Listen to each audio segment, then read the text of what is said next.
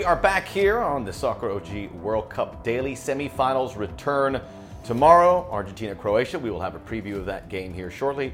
Wednesday, Morocco and France. Exciting stuff. Not many people had them, if any, had these Final Four. We have the three continents, and that means the world is going to truly be engaged. I imagine regions pull for each other. I don't think Brazilians are pulling for Argentines. I don't think the English or the Dutch or the Germans are pulling for France. But hey, you go the other side, and I think the African continent is certainly pulling for Morocco. So we'll see about that. We will get into that, and we knew there's going to be a few off days here. We'll have a third place game and the final over the weekend. And we were saying, we're going to get topics? Wow, did we get a biggie? Did we get an absolute whopper with this story about Greg Berhalter and Gio Reyna? And we'll get into all of that here on the Soccer OG World Cup Daily, which is available in audio podcast form where all podcasts are available. All the podcasts are there. Some are dated, but I can guarantee you get some great information. A lot of great interviews, including the one with Julie Stewart-Binks yesterday. We'll have a couple more interviews coming up this week. And then we put a bow on this World Cup, and we certainly move forward back to league play and then enjoy the holidays as best you can. And we do get ready a little bit for 2026. Daryl Dike back with West Brom, goal and assist in his return. So we will have our 26-player roster for the 2026 World Cup later this week as well. We'll talk about that. I'm available here on all the social media platforms. Check us out. Like and subscribe us here. It's my sound effect. You may not like it, but it's mine. And we are here on YouTube. Check us all the videos. All available. All very interesting, I would imagine. I've taken no shortcuts to bring you as good of content as possible. We can always improve. So let us know. Leave us a comment somewhere and let us know your thoughts. Appreciate the discourse with you. And as always, we are presented by the fine folks at Farmer John. I got this in the mail today. The classic bacon, the smokehouse bacon, the breakfast links. This is my World Cup. I want to lift this at the end of the competition. And you can't get Farmer John everywhere, but come out and visit us in California and try it. I had it this morning. Got my day off to a great start. The foundation of a good breakfast with Farmer John. And you know what you'll notice? If you have a dog, they smell it, and that dog will be begging to be on your lap if that's something. My dog certainly does every morning. Smells that Farmer John, it comes down. But she gets none of it. She gets some. Let's get into this situation. A story by The Athletic, and I want to applaud Paul Tenorio and Sam Stejskal, who appeared on this podcast before, talking about breaking stories and this story about Greg Berhalter having a conversation with Gio Reyna 3 weeks before the competition and telling him that he wasn't going to play a big role in the World Cup. And depending on who you follow on Twitter, people are outraged by that. And how could you tell that? And I want to talk to my guy, Taylor Twellman. He goes, I've never heard of that. I go, Taylor, really? Taylor, really? You haven't heard of a coach sitting down with a player and saying you're not going to play a big role? I find that hard to believe. And that's the conversation you want, right? You want a coach to be upfront with you. You don't want him to feed you a line. You've made the World Cup and go, look, and Gio Reyna wasn't going to be a starter. We looked at it every way. We liked Weah, we liked Pulisic, and whichever forward was going to play there. Gio Reyna came in an emergent situation, looked okay, but it wasn't his World Cup. We'll get into his side as well as this, and this article was going to come out on The Athletic, and we don't know exactly why Greg Berhalter had these words. He said, we had a player that was clearly not meeting expectations on and off the field. 1 of 26, so it stood out. As staff, we sat down, we were ready to book a plane ticket home. That's how extreme it was. Came down to one more conversation. Part of that was how we were going to behave from here on out. No more infractions. By the way, he didn't mention which player it was, but we figured out it was Gio Reyna pretty quickly. I mentioned it yesterday. When I published the video yesterday, this news hadn't come out. He apologized to the group. Have to say why you were apologizing. I prepped the leadership group with this. I gave the squad stood up, said it wasn't good enough. You have not been meeting expectations of teammates. We want to see change. They took ownership from that day on, no issue. We also want to talk about the reaction from Gio Reyna. Gio Reyna saying, I hope not to comment on matters at the World Cup. It is my belief that things happen in a team setting ought to remain private. That being said, statements have been made that reflect on my professionalism and character, so I feel the need to make a brief statement. Just before the World Cup, Coach Berhalter told me that my role in the tournament would be limited. I was devastated. I am someone who plays with pride and passion. Soccer is my life, and I believe in my abilities. I fully expected and desperately wanted to contribute to the play of a talented group as we try to make a statement at the World Cup. I am also a very emotional person, and I fully acknowledge that I let my emotions get the best of me and affect my training and behavior for a few days after learning about my limited role. Apologized to my teammates and coach for this, and I was told that was forgiven thereafter. I shook off my disappointment and gave everything I had on and off the field. Excellent stuff. Excellent stuff from Gio. He wasn't acting like an adult in many ways. We saw that video with the headphones going through and everyone celebrating. I hated that with a passion. There's no way after getting this huge result that you should behave that way. But he was thinking of himself. Can't do it. Now, there have been some conflicting information. Jason McIntyre said there was a vote about 12 players. 12 players said for him to stay. 11 said to go. Forgive me if I don't have the right numbers, but Taylor Twellman reached out to the agents and said, was there a vote? And he was told there wasn't. The vote situation seemed a bit weird. That has people up in arms saying, why would you leave it to a vote of the players? I don't mind that. I think Greg Berhalter has been consistent with that. He did that with naming the captain.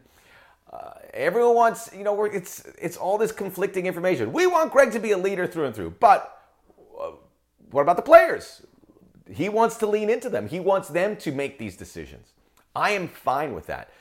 Now, with what was said by Berhalter, it clearly feel like he knew that it was going to come out, so he wanted to get ahead of this story. So he, to me, it says that maybe his time with the U.S. men's national team is coming to a close, because this is the kind of stuff that you just don't freely let out if you plan on being there for another 4 years, especially with Gio Reyna, who you could argue is the most talented player in the U.S. roster, and he is going to learn from this. He is going to mature from this and be a much better player.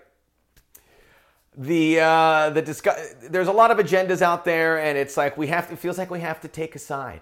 We have to take a side. Do we side with Greg Berhalter, or do we side with Gio Reyna? I don't want to take a side.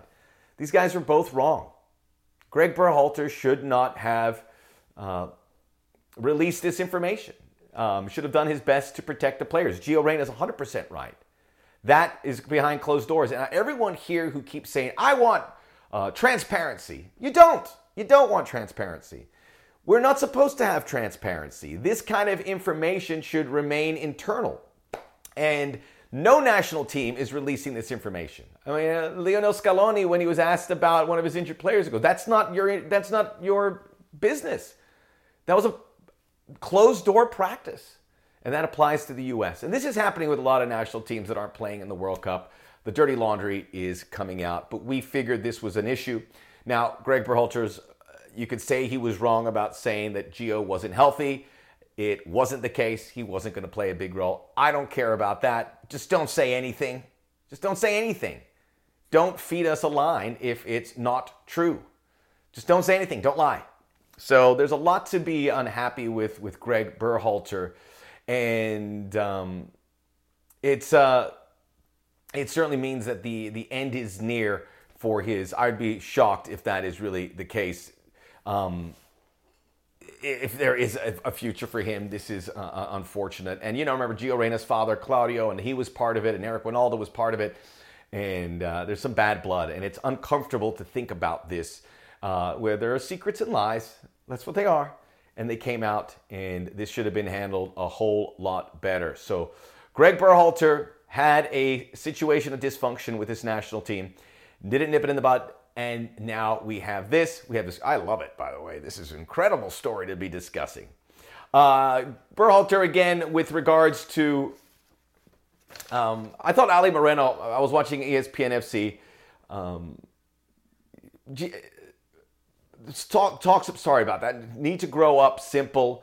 Gio should have been sent home in some cases, and some people are saying that Greg should have pulled the trigger, not the players. He didn't do that, and though we go on. Gio's agent had this to say: disappointing and disrespectful for certain parties to be commenting on private team matters publicly. Do it in a self-serving manner. Certainly this leak, whatever you want to call it, is unfortunate across the board and shows dysfunction. drama, discord. Remember the Weston McKennie situation? It was not made public, and I thought that was handled very well. There was something more to the Gio situation and why these players are not playing, and people are taking the coach to task, and that is fine. Gio obviously had the final straw in the Wales game when Jordan Morris went out there in front of him. Don't blame him. I wanted to see Gio Reyna in that game. Gio threw his shin guards after not being subbed in. There was lack of effort in training. There was a friendly where the lack of effort was shown. Apparently, DeAndre Yedlin and Aaron Long urged him for more effort. They needed him. Those players came in. It was a positive message. And, there's also a message here. I will get to that in a moment. I want to talk about what Ali Moreno said. The job of the manager is dealing with disappointment of your players on why they are not playing. You have to reach that guy. He's 100%. That is part of it. And if you have an issue with that player, don't call him in. That would have been caused a huge, huge reaction. If this is a player you don't see and you feel is an option, don't bring him in. But it was a limited. So I think Gio knew that you were going to play a role. And when you say limited, it can always grow. There are injuries, there are suspensions, that can always grow. So I don't know what that conversation sounded like. I'd be surprised if he said, no, this is it. You're going to play maybe a half. I think he had to have included, it had to say something. You're not going to start, but be ready to go. It just doesn't make sense that a coach would just shut it down that way. If he did say that, then shame on Greg. Let's talk about Gio. For those who just keep saying play your best players, it doesn't work that way. It doesn't always work, and we've seen it here with the dysfunction of this situation. The most important thing at a World Cup is the group. Everyone was asking Greg about this player, and the whole group was upset about the crappy performances that they were seeing. They try to keep it under wraps during the World Cup. That is unhealthy. You can't have that at a World Cup. And now it's caused this thing where people taking sides. There's a lot of blame to be passed around here, but this is what we have at this moment. If 25 players are on board and one is not, that is all I need to hear. If entire team has an issue from what we're hearing, or most of the guys had some semblance of issue, some more than others, then that is on Gio. This is a bad look for him. And I would say this, people say he's 20. Well, when you are selected for the World Cup, you are all men. You are on even terms. You've got to be an adult. If you're not going to be an adult, or you are going to spat and you are going to complain, then you shouldn't be here. It's that simple. This is why coaches lean into veteran players. This is why the U.S. went with this young team, because they had the talent, but maybe if there were better alternatives, you would like a more experienced player. We can't make excuses for Gio Reyna being wet behind the ears. He was there to be a part of it. If he is dragging down the hole, that is a massive problem. We saw the body language before this drew out, and now we know this truth. And this should be held, but I'm glad we're hearing this so we can give some closure to this. But this isn't just a Greg problem. This is a Gio problem. Because if you're undermining the effort, you shouldn't be there. 25 guys signed off and said, we want to be part of it. We get it, whether I am playing every game or I'm sitting on the bench the whole game.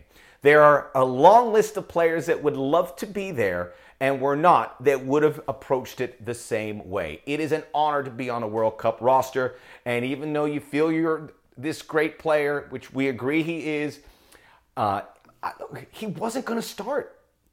It wasn't his time, but he was there, emergency situation, to certainly fill if Christian Pulisic couldn't go. I think that is the option. You get Gio Reyna or you get Christian Pulisic. Pulisic's further along, and he is responsible. He is mature in this process. Imagine if some other players started acting out. This would have crumbled. And the fact that Greg Berhalter had 25 of 26 on board is a good reflection off of Greg Berhalter. Gio Reyna has to seize this opportunity, and I am all on board to see it. And this is a great learning experience because we need him. And I hope to see him there starting in 2026 and scoring goals and celebrating.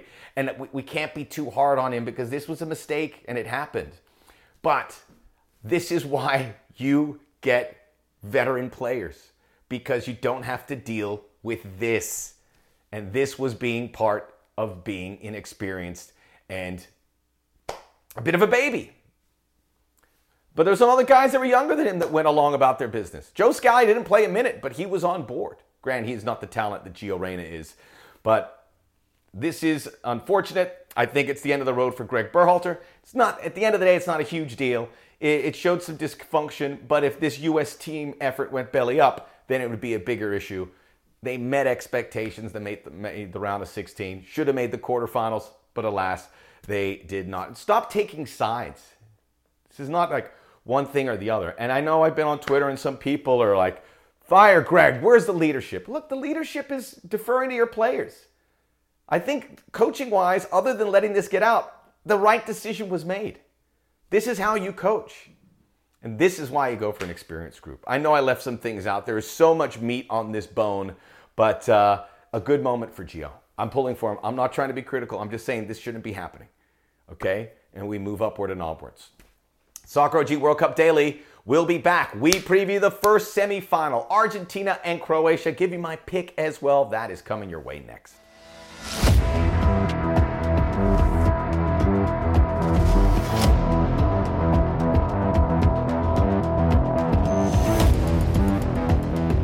Tomorrow, 2 p.m. Eastern Time, 11 a.m. Pacific. It is the first semifinal, Argentina and Croatia. Fifth World Cup semifinal for Argentina, 78, 86, 1990, 2014, and now this. They are the Copa America champions, emerged via a penalty shootout in an intoxicating game. It was ugly. It was full of incidents. You couldn't take your eye off. It was like the car wreck game, although it had some beautiful moments too, including my favorite goal of the competition, the free kick to tie the game up 2-2. Argentina come in a pretty heavy favorite, which I found a little bit surprising. Not that they don't deserve to be it. This is more a reflection off of Croatia, who continue to be so impressive. They were plus 5,000 to win the whole World Cup. So if you bet on Croatia early on, you are sitting very, very pretty. Obviously, the big story here is Lionel Messi. He is having an incredible tournament. And he had, for me, his best World Cup game against the Dutch in a very difficult game. We saw naughty Messi. We saw angry Messi.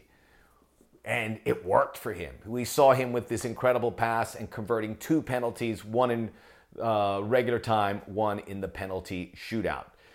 We can compare to Messi making the final in 2014. That was a very different Argentina team. Incredibly, I thought the narrative for this Argentina team coming in was more of a collective. But in reality, they have leaned really into Messi. They let him play where he wants, and he is able to maneuver, which is also a case with Luka Modric for Croatia, which makes this matchup so appealing with 2 real rock stars in this game. Lionel Messi is putting this team again on their shoulders, more so than 2014. 2014, Argentina was 1-0, defend, do very well, don't leak goals. Their best player was Javier Mascherano. That's not up for debate. I will, if you want, I'm not going to sit down and watch the games again. But Javier Mascherano in 2014 was here, and Messi was a little bit below. They made it to a final, and then obviously Gonzalo Higuain unable to make that. Otherwise, Lionel Messi would have won his World Cup. That's going to be a conversation to be had. Does Lionel Messi need a World Cup to be on that top tier of legends, which really is Pele and Maradona? There's no one else on there. Messi deserves to be on there for what he has done, whether they win the 2020 World Cup or whether they lose to Croatia. Messi certainly should be there, maybe a titch behind because those 2 guys have won the World Cups and made finals.